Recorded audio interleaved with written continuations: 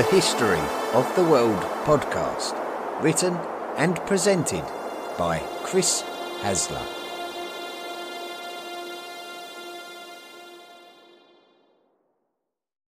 Volume 4, The Medieval World. Episode 4, The Great Seljuk Empire.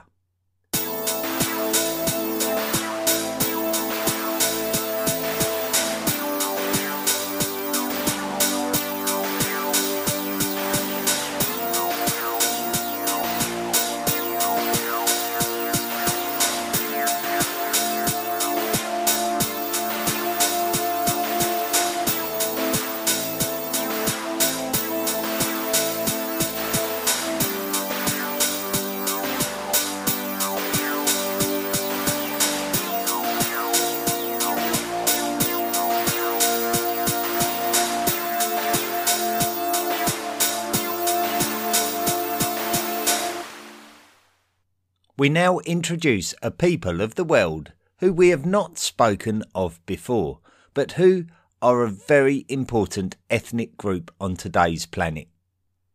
They are the Turkic peoples, who are most obviously recognised in today's world as the dominant ethnicity of the modern nation of Turkey. We also see the reference in the name of the country Turkmenistan.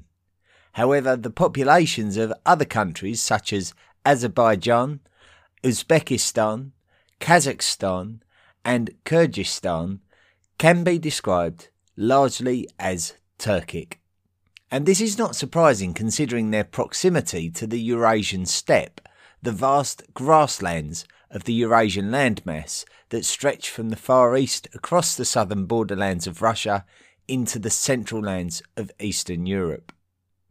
The origin of Turkic people is a matter for debate, and this is mainly because the people of the Eurasian steppe were somewhat nomadic in nature throughout their history, and as such there are very little in the way of first-hand records of their culture, and especially their languages. The Turkic language group is the binding factor of the Turkic people historically. The easiest way to describe the history of the Turkic language is to say that we are somewhat confident that they are one of a group of language families that emanate from the steppelands between the Caspian Sea and the Far East, and with particular closeness at some point with the Mongolic languages due to the presence of loanwords between the two. Many scholars debate the exact origin though. Genetic studies point towards connections between Turkic speakers and peoples mentioned in historical literature, including the historical Mongolic peoples, so we know that the two language families had to have had close connections. This means that some historians suggest that the earliest known Turkic speakers could have had a close relationship with societies such as the Xiongnu, who we know to have been a nomadic steppe land rival to the Han dynasty of China around the turn of the first millennium. The Tier-Le people are believed to be one of the first identifiably Turkic cultures, and they emerged from the remnants of the Xiongnu Empire. Turkic peoples may have started migrating westwards in the typically fluid westward manner of many steppe cultures looking for fertile lands, and this could have been simultaneous to the Hunnic migrations, causing historians to scrutinise how close the relationship between the Huns and the Turks was, and whether Hunnic culture was more closely linked to Turkic cultures than others. Going forward to the 6th century, and the Tier-Le people had come under the rule of the Rouran Khaganate. The Rouran Khaganate was linked to Mongolic culture, and their use of the word Khagan may have originated from a peoples called the Xianbei. The Xianbei were a nomadic peoples who were somewhat contemporary to the Xiongnu and living to their east. We spoke about their influence on the political situations of the Far East during Volume 3 in our episodes about China. A Khagan is equivalent to an emperor, and so a khaganate is equivalent to an empire. So the Rouran, who were a Mongolic people, had managed to gain power over some of their neighbours, including the Tiele, and formed their own khaganate, which ruled over much of the lands of the eastern steppe. A Turkic chieftain called Bumin rebelled against Rouran overlords and established Turkic independence in the middle of the 6th century. He declared himself Khagan, and so the first Turkic Khaganate was born. And due to the nomadic nature of the steppe cultures, the Turkic Khaganate quickly expanded to gain control over vast amounts of steppe lands. The people of the Turkic Khaganate are distinguished from other Turkic peoples by being referred to as Gökturks. Perhaps unsurprisingly though, and as we are often familiar with, the swift vastness of the Khaganate led to fractures, and a civil war broke out which led to a split down the middle of the Khaganate. The eastern Turkic Khaganate was ultimately absorbed by the Tang dynasty of China during the 7th century. The western Turkic Khaganate likely shared a border with the fast expanding Rashidun Caliphate to the south. The western Turkic Khaganate continued to exist in various forms while the Islamic Caliphates to the south continued to rise in power and influence as it went through Umayyad and Abbasid rule.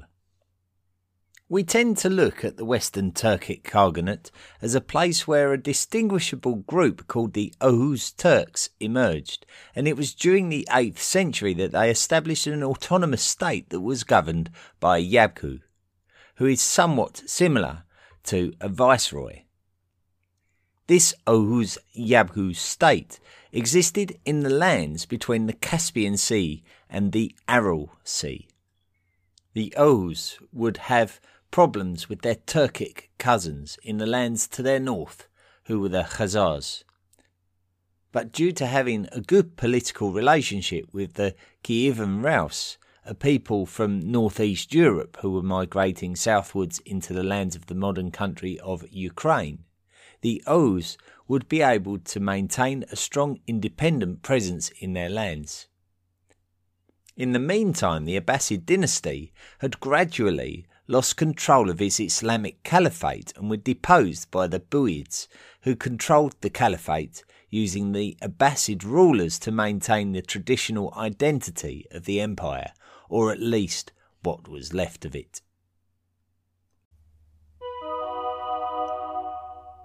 The 11th century.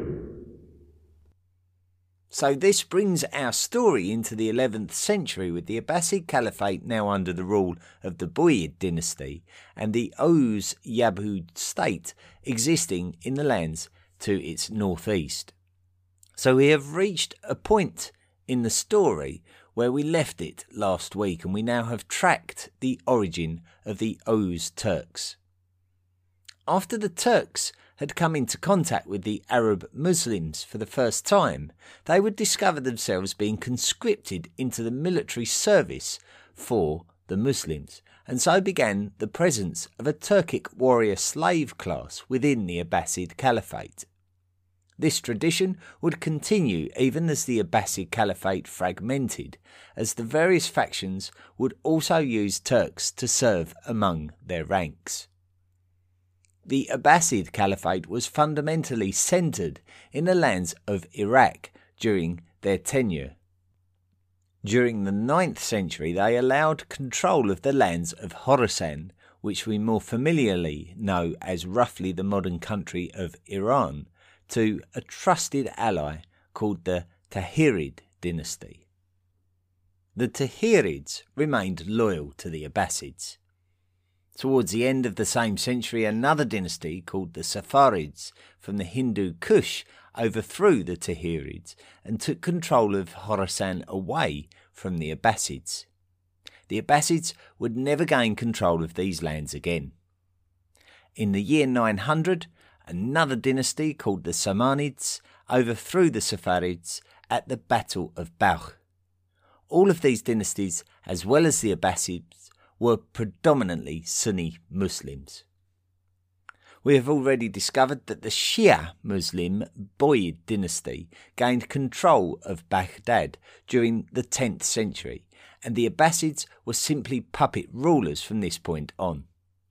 However, if we turn back to Khorasan, then yet another Sunni Islam Persian dynasty called the Ghaznavids started to take control of the lands occupied by the Samanids at the end of the 10th century.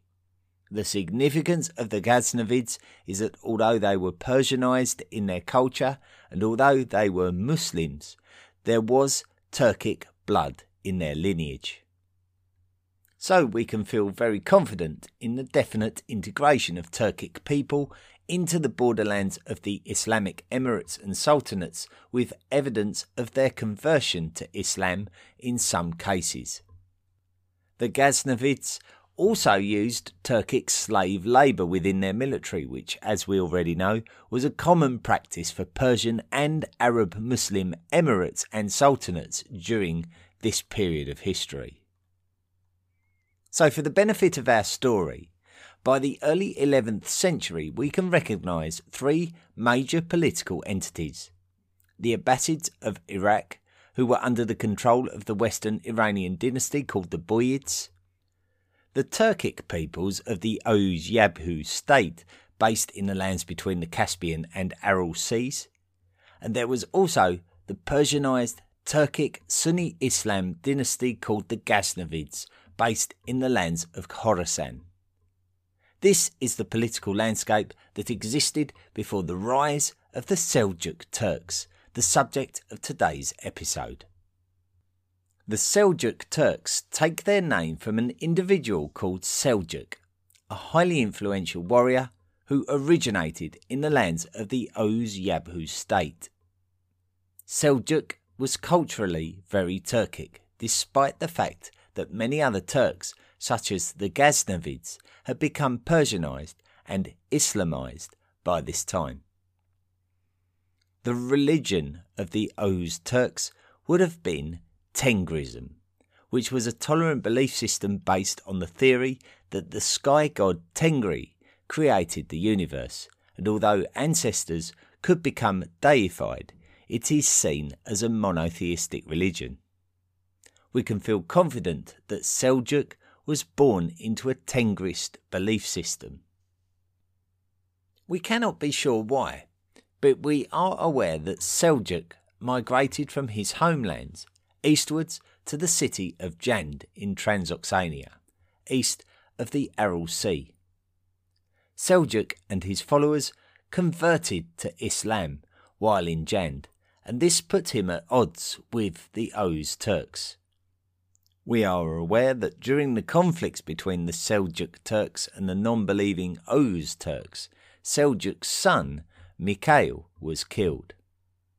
We cannot be sure when Seljuk himself died, but it is believed to be in the early years of the 11th century, and he is thought to have been at least 100 years old. During this period, the city of Jand was in the lands of the Karachanid Khaganate, another Turkic peoples. The Karachanid Khaganate had been Islamized during the previous century, so the Seljuk Turks were comfortable in these new lands.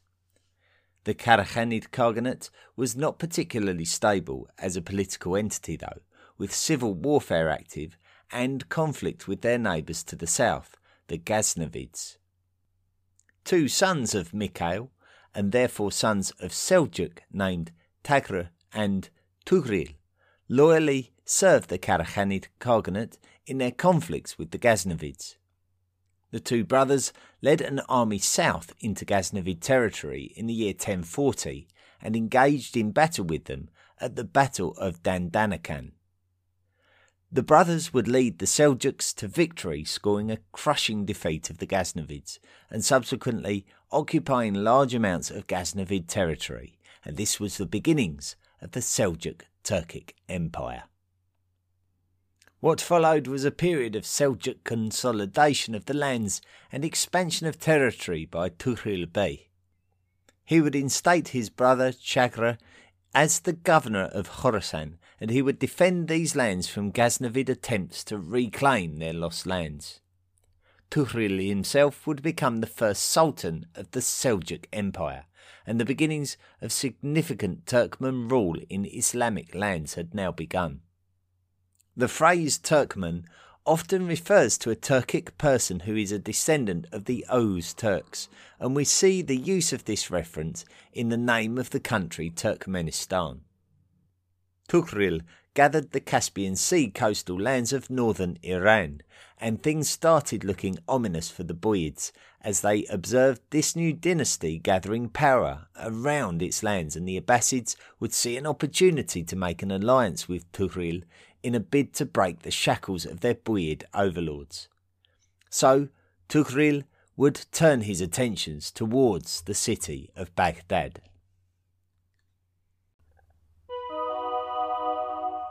The Fatimids.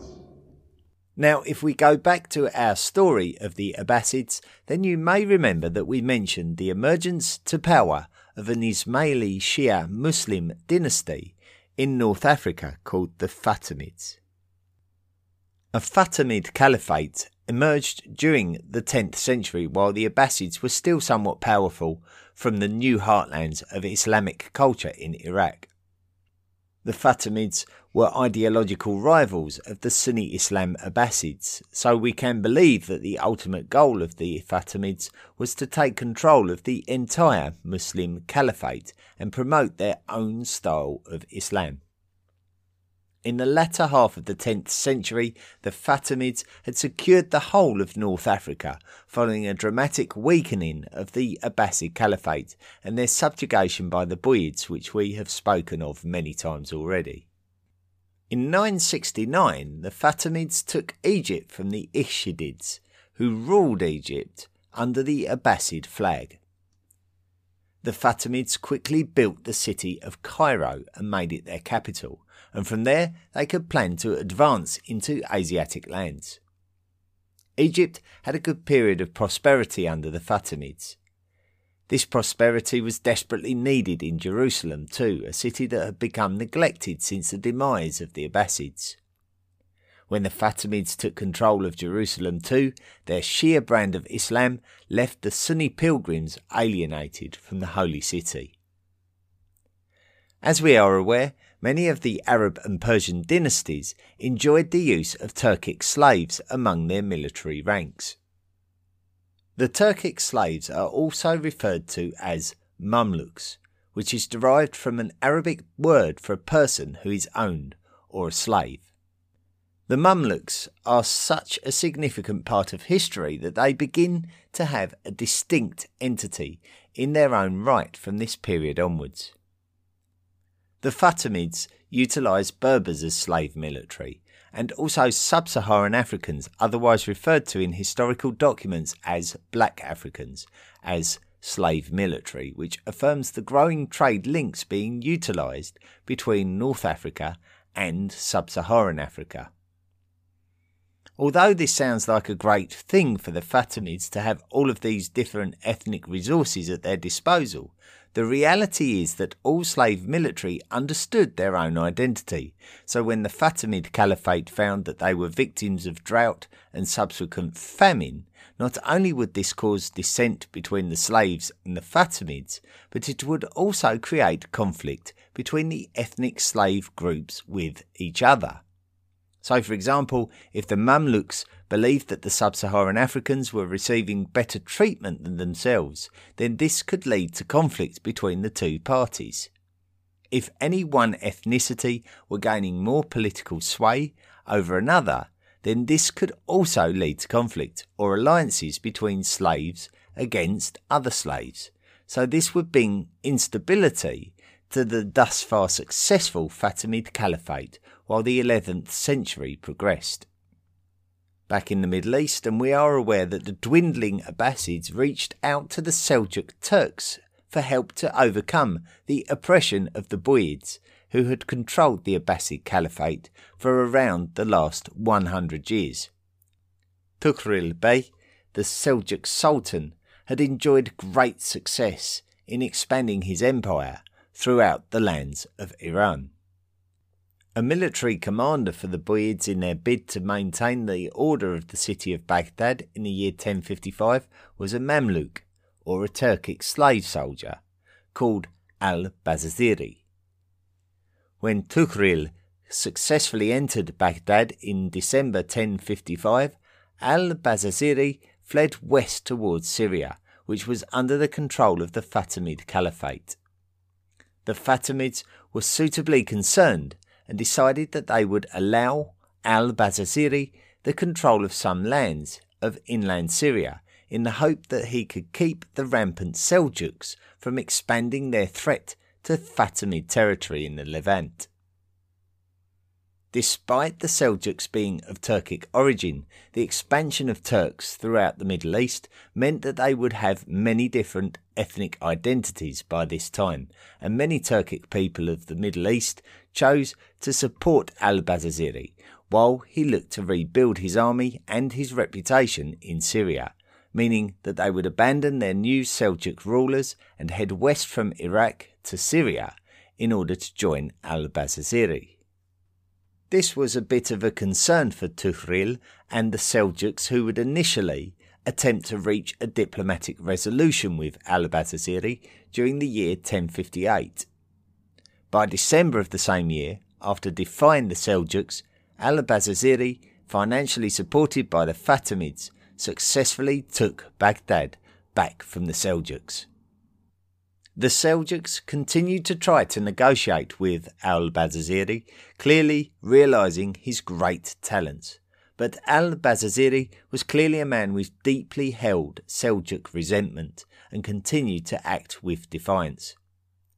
Tukril had no choice but to run al-Bazaziri out of Baghdad again in 1059, before al-Bazaziri was eventually killed in a battle near the city of Kufa by a Seljuk army, his head being brought back to Tukril in Baghdad as a symbol of final victory. Alp Arslan. Tukril Bey, the first and great sultan of the Seljuk Turks, died in 1063, and he was succeeded by his nephew, a son of Chahrebeg, called Muhammad ibn Dawood Shagri, better known to history as Alp Arslan, his honorific title. Alp Arslan had to defend off the claims of others before he could declare himself as the new sultan, and he would appoint the services of a trusted vizier to aid him in his governance of the empire, and the vizier became known to history as Nizam al-Muluk. Once Alp Arslan was able to consolidate his position of the Sultan of the Empire, he would move to further expand Seljuk influence in the directions of Transoxania and Georgia. He would also have to take into serious consideration the sentiments of the Shia Muslim Fatimid Caliphate, who had watched the Shia Muslim Buyids get removed from power in Iraq in favour of the Sunni Muslim Seljuks. All of these moves and intentions only served to unnerve the Byzantines, who had managed to consolidate the whole of Anatolia since the dramatic weakening of the Abbasids during the previous century. Seljuk influence over Armenia and Georgia and ambitions towards the Levantine lands of the Fatimids would bring the Seljuks too close to Byzantine interests, and tensions between the two entities would rise. The Seljuks managed to negotiate with the Byzantines and felt confident enough to concentrate more resources against the Fatimids as a consequence. However, the Byzantine Emperor Romanos IV had gathered a huge army while Seljuk attentions were elsewhere, and they were threatening the Armenian interests of the Seljuks. Alp Arslan decided that he needed to act militarily against the Byzantines, and the result was the Battle of Manzikert in 1071. We will talk in more detail about the Byzantines in future episodes and concentrate particularly on this battle too. The Battle of Manzikert had far-reaching consequences for the immediate future of this area of the world and also for the wider future relationship between Muslims and Christians, which is still politically relevant to this very day. The Byzantines had originated and evolved from the Eastern Roman Empire, and one of its better well-known ancestral emperors being Constantine the Great, a great figurehead for Christianity and a supporter of the construction of the Church of the Holy Sepulchre in Jerusalem.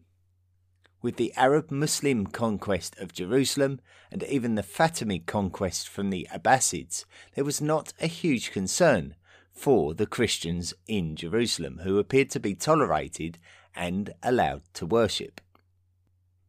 The victory of the Seljuks at Manzikert marked the beginning of Turkic expansion into Anatolia and a subsequent move to control all of the lands of the Levant, which ultimately exposed a threat to European culture enough that a rallying cry could be heard throughout Europe to reclaim Middle Eastern lands, and these campaigns have come down to us as the Crusades. The Byzantine Emperor Romanos IV was captured by Alp Arslan at the Battle of Manzikert. Romanos was ransomed back to the Byzantines, but by this time his personal position had been compromised and he was imprisoned, blinded, and subsequently died a captive of a rival Byzantine family who claimed the Byzantine throne for themselves. Alp Arslan's own great glory was short-lived, as it was in the following year that he was assassinated by a captive in the east of Seljuk territory at the young age of 42. Later years. Turkmen is a term generally used to describe Turkic peoples of Oghuz origin, to distinguish them from other Turks. So the Seljuks can be described as Turkmen or of Turkoman origin. This term is apparent in our name for the modern country of Turkmenistan. Turkic can describe anything relating to the culture or language of all historical Turks, and I often try to avoid using the term Turkish unless I'm attributing something to the modern country of Turkey, although it is not incorrect to use Turkish in relation to anything Turkic. So the Seljuk Turks who invaded Anatolia can be correctly described as Turkmen, and these Turkmen would attempt to take their own slice of land for themselves in Anatolian territory, which were those lands that formerly belonged to the Byzantines. The people of Anatolia were Greek speakers and seen by Arabs as Roman in origin, and as such these people were referred to by their Muslim conquerors as the Rum. So when the Turkmen had spread out and interspersed among the population of Anatolia, an estranged Turk who was in command of the Turkmen outside of the boundaries of Seljuk influence was Suleiman ibn Kutalmish, whose father had attempted to become the Sultan of the Seljuk Empire in years gone by. Suleiman would seize the opportunity to advance into Anatolia and gain control of the newly Turkic territories there, declaring himself as the Sultan of Rum, directly referencing the Rum population of Byzantine origin who lived there. He would establish a capital city at Nicaea, which we know to have been a significant city in the story of the development of Roman Christianity. Rum would declare itself independent from the rest of the empire. The Seljuk Empire had successfully pushed the Fatimids out of the Levant and Jerusalem, however. Jerusalem was the site of significant bloodshed between differing Muslim factions for a number of years, and the Jews and Christians who lived there suffered as a consequence. A significant factor in the origins of the First Crusade. Neither the Seljuks or the Fatimids were willing to give up on their claims to Jerusalem. Seljuk influence did extend down the western Arabian coast to encompass the lands of the Hijaz now, the spiritual home of the Muslims that contains Mecca and Medina. The Abbasid caliphs remained in office in name to protect the bloodline link to the original family of the Prophet Muhammad. Alp Arslan's trusted vizier, Nizam al-Mulk, had stayed in office. Nizam al-Mulk himself was a Persian by heritage, as opposed to Alp Arslan and his young successor as Sultan of the Seljuk Empire, Malik Shah, who were both of Turkmen heritage. Nizam al-Mulk was an incredibly capable vizier and responsible for much of the political success of the Seljuk Empire, with some claiming that his motivation was to demonstrate that the Persian ethnicity was the descendant of great peoples of empires of the past, such as the Achaemenids and the Sasanians, and the true reason for the success of the Seljuk Empire, giving great political counsel to their less historically impressive Turkmen rulers, possibly perceived as descendants of barbarian nomads. The downfall of Nizam al-Mulk is particularly interesting. Nizam was a staunch Sunni Muslim and opposed to what he perceived to be the threat of Shia Muslim ideas, possibly inflamed by a disapproval of the Buyids who had previously held sway over the Abbasid Caliphate. His literal works have been held in high esteem by Sunni Muslims since his lifetime as a consequence. Another Persian man called Hassan Isabah had migrated to Fatimid Egypt in the 1070s, possibly due to his own staunch affiliation with Shia Islam, and possibly because he was concerned about whether his own life was under threat from the influence of the anti-Shia Nizam al-Mulk. While in Fatimid Egypt, Hassan's popularity waned to the point where he fled the country and headed back northwards into Seljuk territory. Hassan remained close to his cause of promoting Shia Islam and established a remote mountain fortress at a place called Alamut, just south of the Caspian Sea in Iranian lands. From here, Hassan would extend his Nizari Ismaili brand of Shia Islam over many local people, establishing an area of power from within the Seljuk Empire. This was a cause for concern for the Seljuks. Some have suggested that Hassan was a master propagandist and may even have learned how to influence individuals while in Egypt by making them eat cannabis, which was referred to as hashish, a term still commonly known in the English-speaking world. This would lead to the Fatimids referring to them as Hashashins. Under Hassan's influence, brainwashed individuals would be sent on suicidal missions in the name of Nizari Ismaili Shia Islam to kill important opponents of their religious order, such as Sunni Muslims. It is suggested in text that one of Hassan's Hashashins successfully murdered Nizam al-Mulk while he was travelling within the empire. The Hashashins continued this practice of very personal murders long after the lifetime of Hassan Isabah.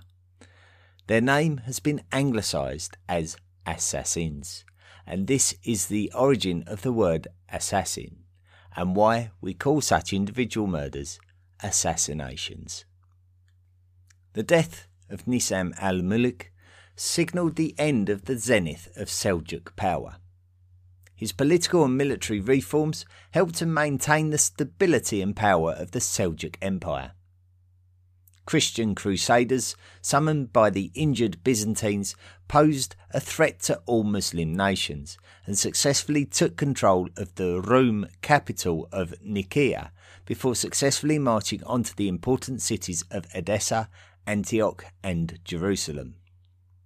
The Byzantines took back some lands of western Anatolia, forcing the Rum Turks eastwards, and the Crusaders established states in the Levant, pushing the Seljuks eastwards. Part of the initial success of the Crusaders in far-off Asiatic lands was the fact that the Muslim states were in constant conflict with each other. The Rum Turks continued their conflicts with the Seljuk Turks. Another Anatolian entity called the Danishmend Turks rose in opposition to both the Rum and the Seljuks. So even though the Seljuks were losing territory to the Crusaders, they would also lose Aleppo to the Danishmends during the 12th century.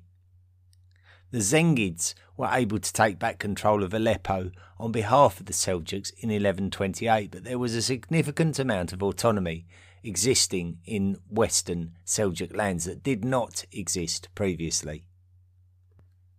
So with subject rulers in the west, the Seljuks would look eastwards to the rebellious factions that were readily causing disturbances in Greater Khorasan. The Malik, or governor of Khorasan, at the start of the 12th century was a man called Ahmed Sanjar, and he became the Sultan of the eastern lands of the Seljuk Empire in 1118.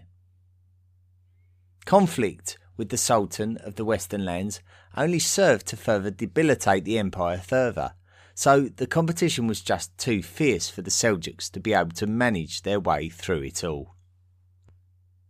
Khitan peoples from the area of Manchuria in the lands of northeast China had migrated westwards to escape the Jin dynasty of China, and they had established an empire in Central Asia called the Karachitai.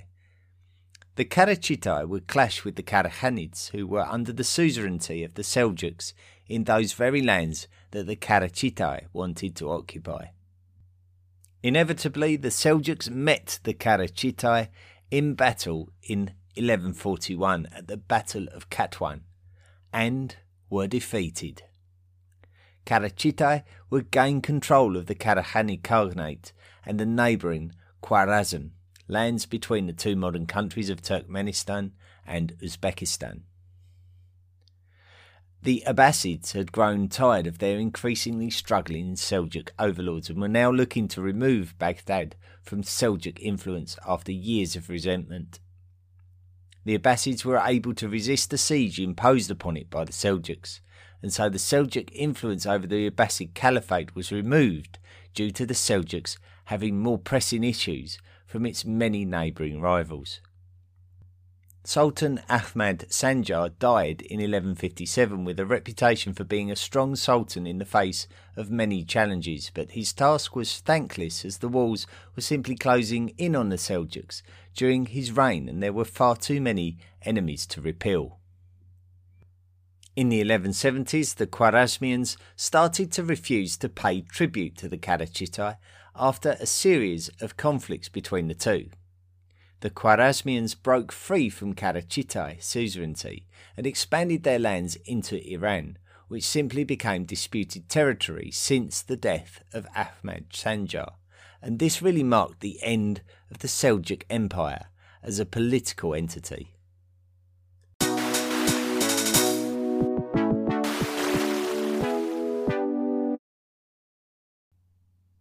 Okay, so that was the end of the power of the Seljuk Turks.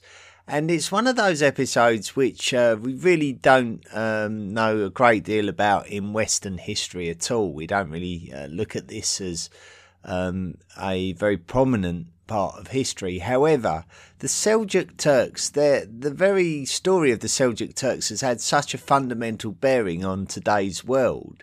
Not least of all the fact that the eventual establishment of the country of Turkey finds its roots in the fact that the Seljuks invaded Anatolia and that Turkic culture was just there from that point onwards.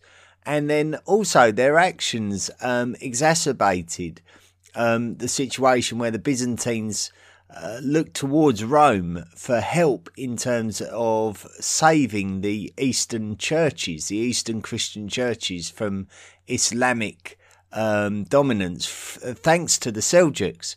And Pope Urban saw an opportunity there to gain some wealth and gain some influence over the Christian church as a whole. The whole of Christendom would have been almost at his mercy. So he saw an opportunity there to call for action, and therefore, thanks to the actions of the Seljuk Turks, we see the excuse for the Crusades, which is such an important and fundamental part of medieval history. So the Seljuk Turks story is much more important than one might initially think or know.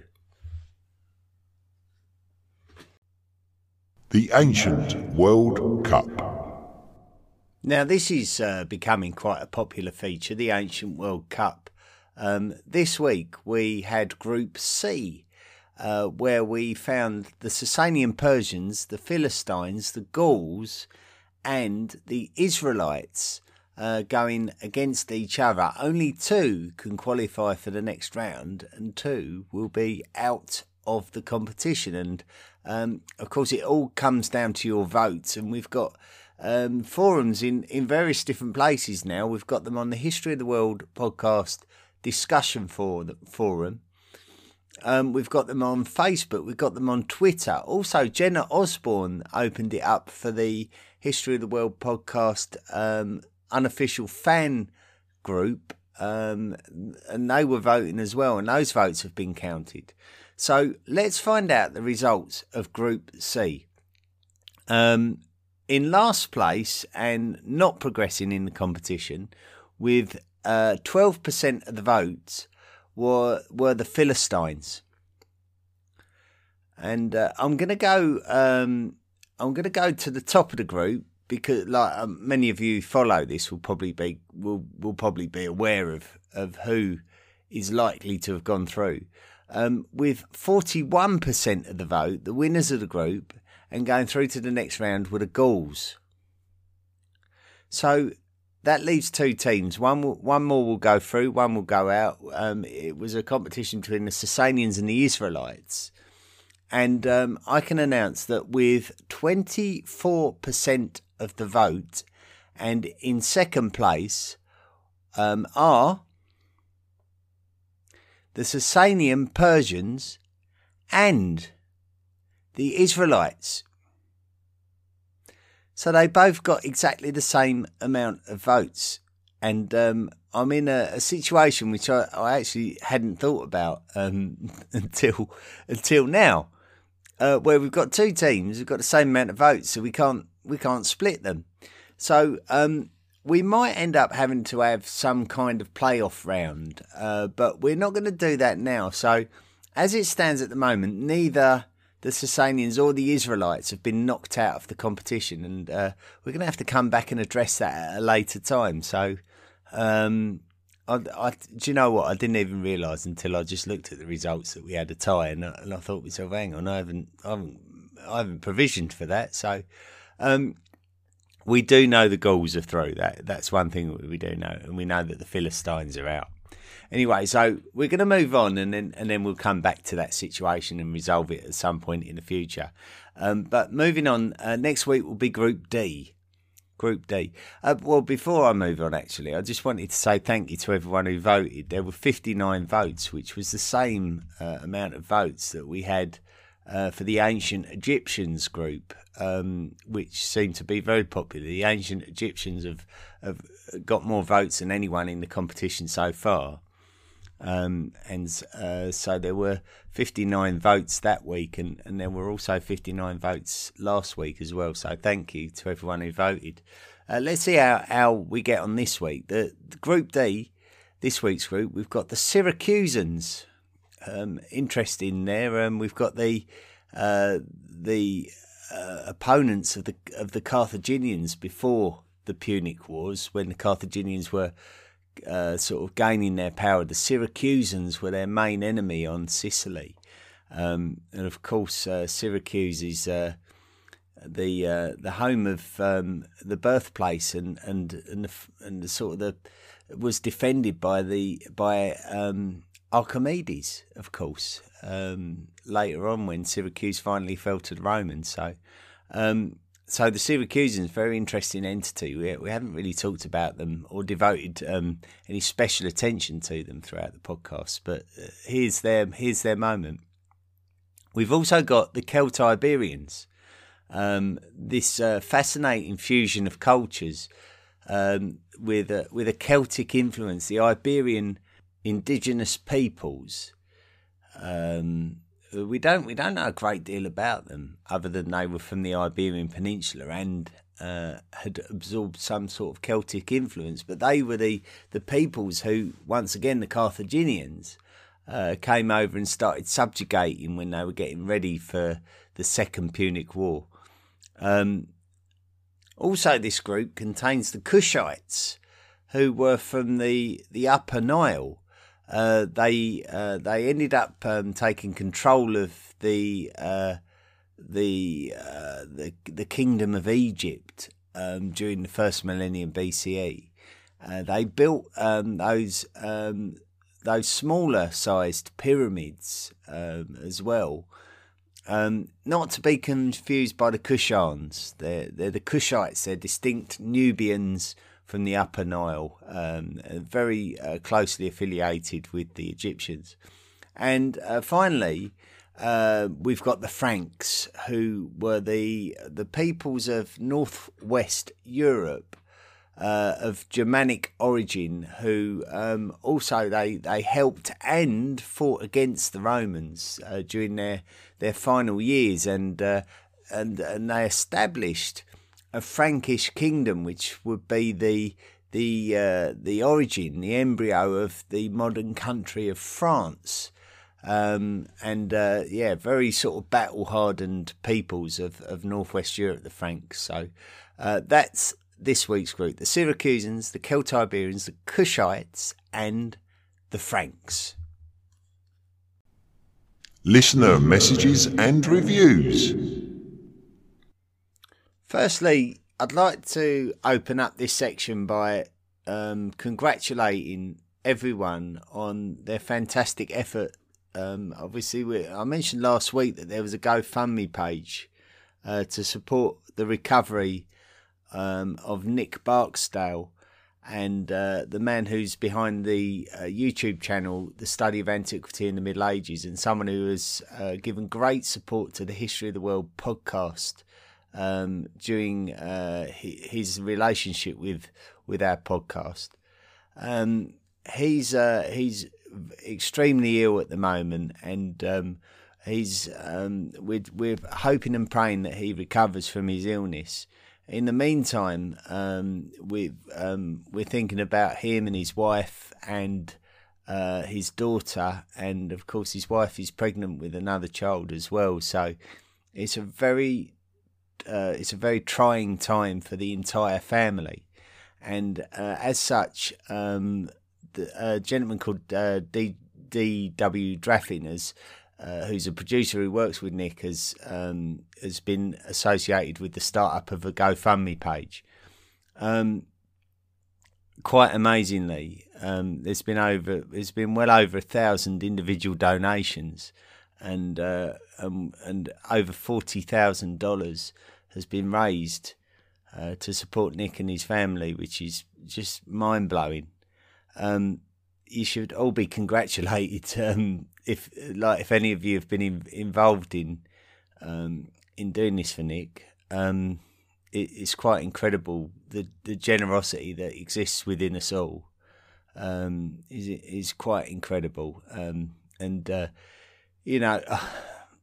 It's a strange thing, isn't it? I look at it and I think to myself, well, we've all rallied together, and and don't get me wrong, there are plenty of things that go on in this world that we probably ought to be rallying around for and trying to do our best, but it really comes down to someone actually sort of getting up and doing something about it. Someone has done this for Nick, and then we've all sort of risen to the challenge, and now hopefully Nick and his family have got a good buffer to be able to sort of relieve some of the stress of their situation. So well done, everyone, and I don't want to keep talking about it, but I just find it quite mind blowing what has been achieved there. It really is incredible. Thank you, and best wishes. Good luck to Nick, and good luck to you and your family. we all wish and hope that he'll be back with us and enjoying history alongside us very, very soon. Nick was one of the people who was kind enough to suggest a couple of podcast episodes that we made into special episodes. One of them was on the Picts.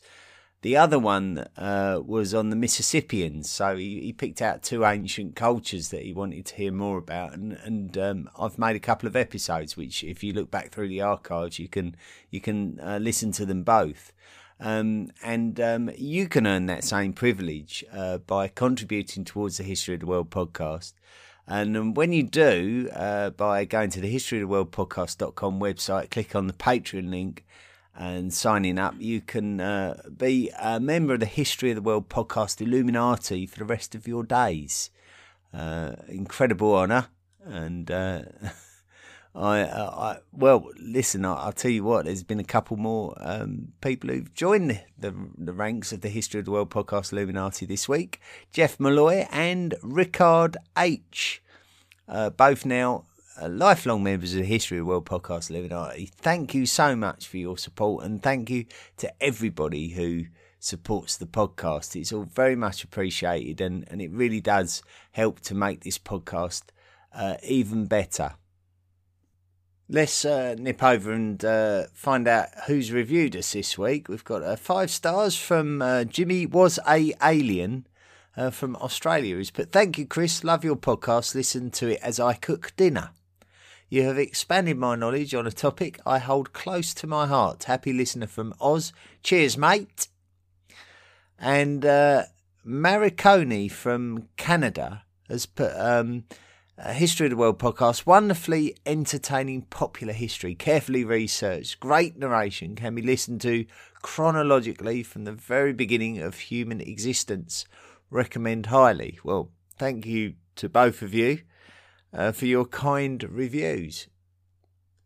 Now, one of our Illuminati members, Shane Smith, who commissioned the special episode on Snorri Sturluson, which we published just over a month ago now, has written in saying that he doesn't use Twitter, so he's concerned that he doesn't have the option to vote in the Ancient World Cup. Well, of course, we publish the polls on Facebook as well, but if you don't do Facebook or Twitter, we also publish the poll on the History of the World podcast discussion forum, so you can actually vote there as well. Interestingly enough, another Illuminati member called Eric Young, who's been a long time listener to the podcast, has attempted to address the question of Monk's Mound at Cahokia, which came up in the Mississippian culture episode, another special episode. And Shane was interested in whether it was an enhancement of an existing land feature, or whether it was built from scratch. So Eric has attempted to answer that question. So if you're interested at all, then do sign up for the History of the World podcast discussion forum. You can find that by going to the historyoftheworldpodcast.com website, clicking on the interact link, and then going directly through to the discussion forum. We also got a message from Zach Patty this week, who's put in, brand new listener, just wanted to say I'm loving this podcast. Thank you for this. By the way, I think Chris sounds very much like Michael Caine. It made me think to myself, I wonder if anyone actually has ever gone up to Michael Caine, Sir Michael Caine, and said to him, "Oh, did you know, Michael, that you sound very much like Chris from the History of the World podcast?" Just wonder if maybe that's ever happened, but highly unlikely. Anyway, that's it for this week. Next week, we're going to be looking at the Ottomans, which are sort of the next chapter in the history of the Islamic world, the next great power. The Ottomans, of course, rose up from the remnants of all of the drama of the Mongolic invasions of the Middle East. And they rose up from the Turkic peoples who still inhabited the lands of Anatolia. And of course, the Ottoman Empire came right the way through in history to the 20th century and the First World War. So we're not going to be looking at that next week, but we'll certainly be looking at the rise of the Ottomans, and that will set up the theatre by which they will famously besiege Constantinople in the 15th century. Now, it will also set up the next series of podcasts where we go all the way back to the fall of the Western Roman Empire and the beginnings of the Byzantine Empire. And the Byzantine Empire podcast episodes, it's going to be a 4-parter, so we've got lots to get our teeth into, lots of fascinating stories relating to the Byzantines. So not least of all, a little insight into the Crusades and the establishment of the medieval papacy as well, the papal states and that kind of thing. It's going to be a real roller coaster journey through the history of the Byzantines, and not to be missed. So, but before we do that, it will be the Ottomans, the rise of the Ottomans specifically, and we'll look forward to that. Until next week, have a great week, everyone, and be good. The History of the World podcast, written and presented by Chris Hasler.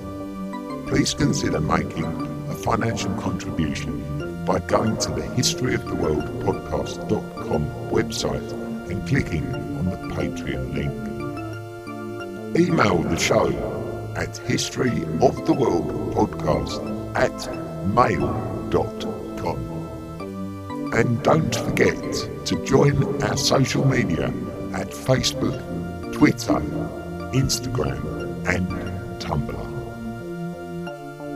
See you next time.